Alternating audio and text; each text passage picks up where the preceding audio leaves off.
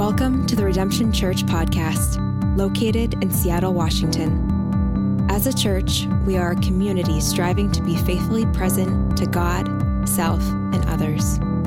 We hope this is an encouragement to you in your life, no matter where you are. Thanks for joining us. All right, family, let's jump into the scriptures for this evening.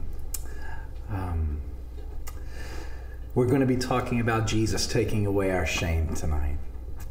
And so let's begin where the scripture introduces this idea of shame, where it broke in. In Genesis chapter 1 and 2, we read that God created Adam and Eve in his own image and likeness. He made them male and female. God made Adam and Eve to rule with him in the Garden of Eden as royal ambassadors and to multiply and fill the earth. This is what, as his image bearers, to establish God's reign and dominion in the world. They're instructed to obey God in all ways, and God had given them incredible freedom. And in the freedom that he gave one command: to stay away and to not take of the tree of the knowledge of good and evil. Adam and Eve rebelled. Eve went to the tree, believed the lie of the serpent that God was holding out on you. God doesn't want you to be like him. God's withholding something from you. And so Eve took the fruit, ate of it, and gave it to her husband Adam. And he agreed that this was a good thing to do. And so rather than being with God, they chose to attempt to become God. And in so doing, brought sin into the world. This is what theologians call the fall. And it's in that moment when they eat of the tree of the knowledge of good and evil that it says that their eyes are opened, and all of a sudden they saw themselves as naked and became ashamed. And so they sewed fig leaves together to cover their bodies. And they hide themselves. They hide themselves from God. They hide themselves from each other. And they hide themselves even from their own selves. They were naked and full of shame. And God went looking for them in the garden. It says that he used to walk with them in the cool of the day, in the afternoons. They would walk together. And God came looking for them. He called out to them. And as they confess, God tells them that he's going to send them out of the Garden of Eden. And the fig leaves that they had sewn together for themselves were insufficient to cover their own shame. They're brittle and they break. And so God, it says, takes an animal, presumably a lamb, and he sacrifices an animal and sews together clothing for Adam and Eve. God is in the business of covering up and taking away shame from the very beginning. So shame is part of the universal human experience. It doesn't matter what your occupation, your gender, your age, or socioeconomic class. Shame is part of the universal human experience. And so in our shame, we try to cover it up or cope with it throughout our lives. And we can do this in any number of ways.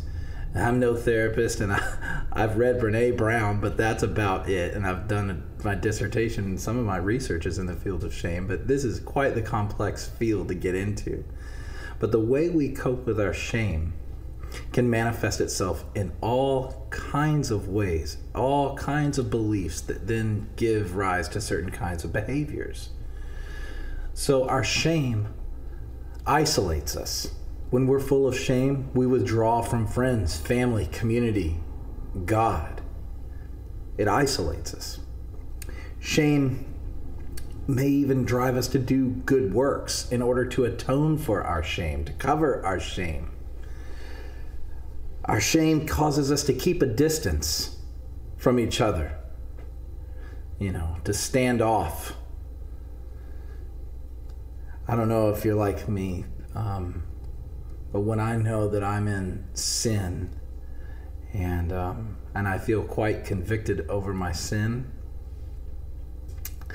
I will be tempted to keep my distance from God, to kind of walk it off, take another lap,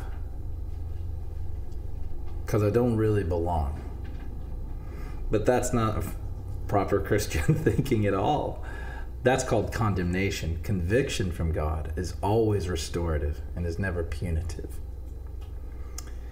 So our shame causes us to do all kinds of things. And people, as we hide from God, you can hide from God in any place. It doesn't have to just be the most obvious places committed to sin and debauchery and immorality and all the rest. You can hide from God in a church building as well as you can hide from him in a club.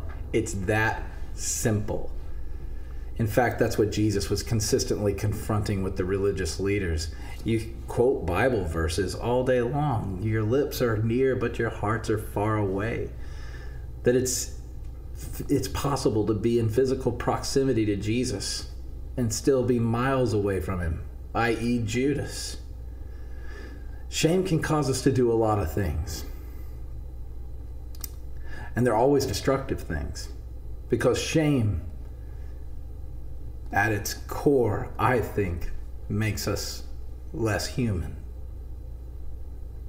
And if there's anything Jesus is committed to, it's you becoming a whole human being. What else would abundant life be in the Spirit than becoming a whole human being? A whole human being that knows how to forgive. A whole human being that can speak truth to power. A whole human being that works on relationships. A whole human being that extends mercy. A whole human being that sees someone in need and runs toward that need, rather than saying, well, they probably got themselves in that situation and you reap what you sow. No, whole human beings move in compassion. Jesus is interested in us in becoming whole human beings. That's why Paul called him the second Adam. We'll talk more about that on Easter Sunday. So shame causes us to do a lot of things. And Jesus is interested in taking away our shame. In Matthew chapter 1, Joseph is instructed, you'll name him Jesus, for he will save his people from their sins. He has his job description from the womb. He will save his people from their sins. That is the mission of Jesus. There's a lot of people that will try to grab Jesus and hijack Jesus and say, actually, he's about this, or actually, he's about that.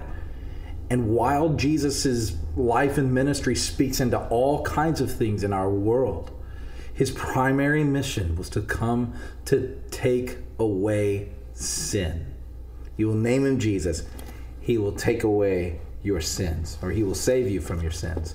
In Matthew 26, as Meg just read, that theme is picked up again. He will take away our sins. Listen to what it says. As they were eating, Jesus took bread, and after blessing it, he broke it and gave it to his disciples and said, take, eat. This is my body. And he took a cup. When he had given thanks, he gave it to them, saying, drink of it, all of you, for this is my blood of the covenant, which is poured out for the forgiveness of sins. Throughout the Old Testament, the cup always represents the wrath and judgment of God. And so Jesus is painting a very clear picture for the disciples that they didn't understand, certainly in the moment, as Jesus is at the Passover. And yet Jesus is pulling together all these themes of a lamb that would be substituted, blood would be shed, the destroyer would then pass over. When I see the blood, I will pass over. Jesus is pulling all these themes together because he is Israel's Messiah and he is the Savior of the world. Take, eat, drink. I'm going to give my life as a ransom for many. I'm going to take away your sin. I'm going to be your Yom Kippur.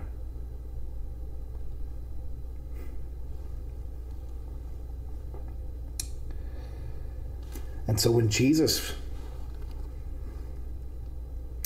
went into Good Friday, he was shamed by 3 people groups. And they shamed him in ways that were unique to their own anthropological setting and sociological context. The disciples. When Jesus invited the disciples to follow him and follow him intensely, the disciples fell asleep on him. Rather than finding men of faith and sacrifice, the disciples shamed Jesus by falling asleep in the hour of prayer. The disciples, rather than remaining loyal, the disciples betrayed Jesus.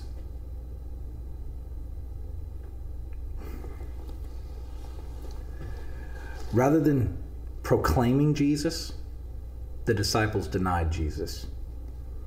Those are 3 ways in which his own disciples brought shame onto Jesus. And then there were the Romans.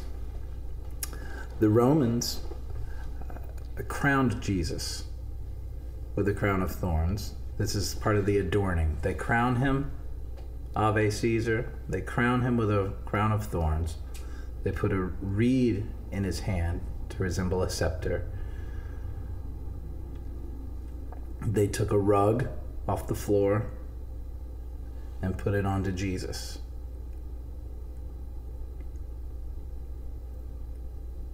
And mocked him in that way. Brought incredible shame onto Jesus. And then the Jews, the Jewish authorities, shamed Jesus.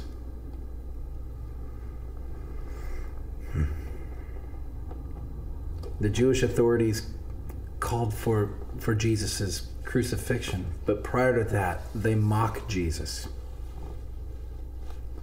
They mock Jesus, and in an honor-shame context, they're trying to bring Jesus' status as low as possible. They beat Jesus. If you and I were to see somebody wounded today, we feel for them. But in an honor-shame context, in the first century especially, a beaten body was known as a dishonored body. And then they call for Jesus' crucifixion. And I'm not going to go into all the gruesome details tonight on what goes into this horrible, horrible day. But one point I want to make tonight about Jesus' crucifixion is that it was more than just a torture device.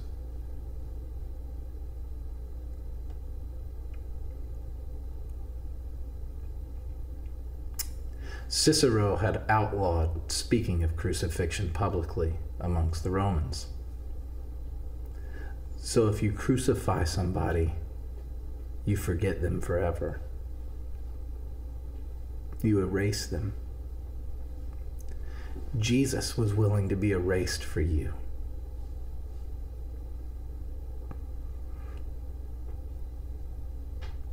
You see, he takes you seriously. And he takes the things that hurt you seriously. He takes your broken heart seriously. He takes your confusion seriously. He takes the dark night of the soul of your own life seriously. The moments where you don't believe or struggle and find yourself in that same muck again, Jesus took seriously and takes seriously. And so he finished it. Tetelestai. It is finished. As Jesus died, he covered your shame. In Hebrews chapter 12, it says this. I'm almost done. Hebrews 12 says this. Let us lay aside every weight and sin which clings so closely, and let us run with endurance the race that is set before us. Are you tired this year? Yeah. Let's run with endurance. How are we going to do that? Looking unto Jesus, the founder and the perfecter of our faith, who, for the joy that was set before him, endured the cross, despising the shame, and is seated at the right hand of the throne of God. You see, the writer of Hebrews is clear. If you're going to finish the race, you have to keep your eyes on Jesus. And not just the glorified Jesus, yes, but also remember the humbled, humiliated Jesus who went into the cross and despised the shame that he suffered on Good Friday. Why did he do that? He said it right there. Who for the joy that was set before him. Which, well, was the joy? Well, it was you. You were on the other side of Calvary. And so Jesus looks at Calvary and says, you, redemption, are worth this to me. Nothing will separate you from the love of God. And so in going to his cross, Jesus died and was despised.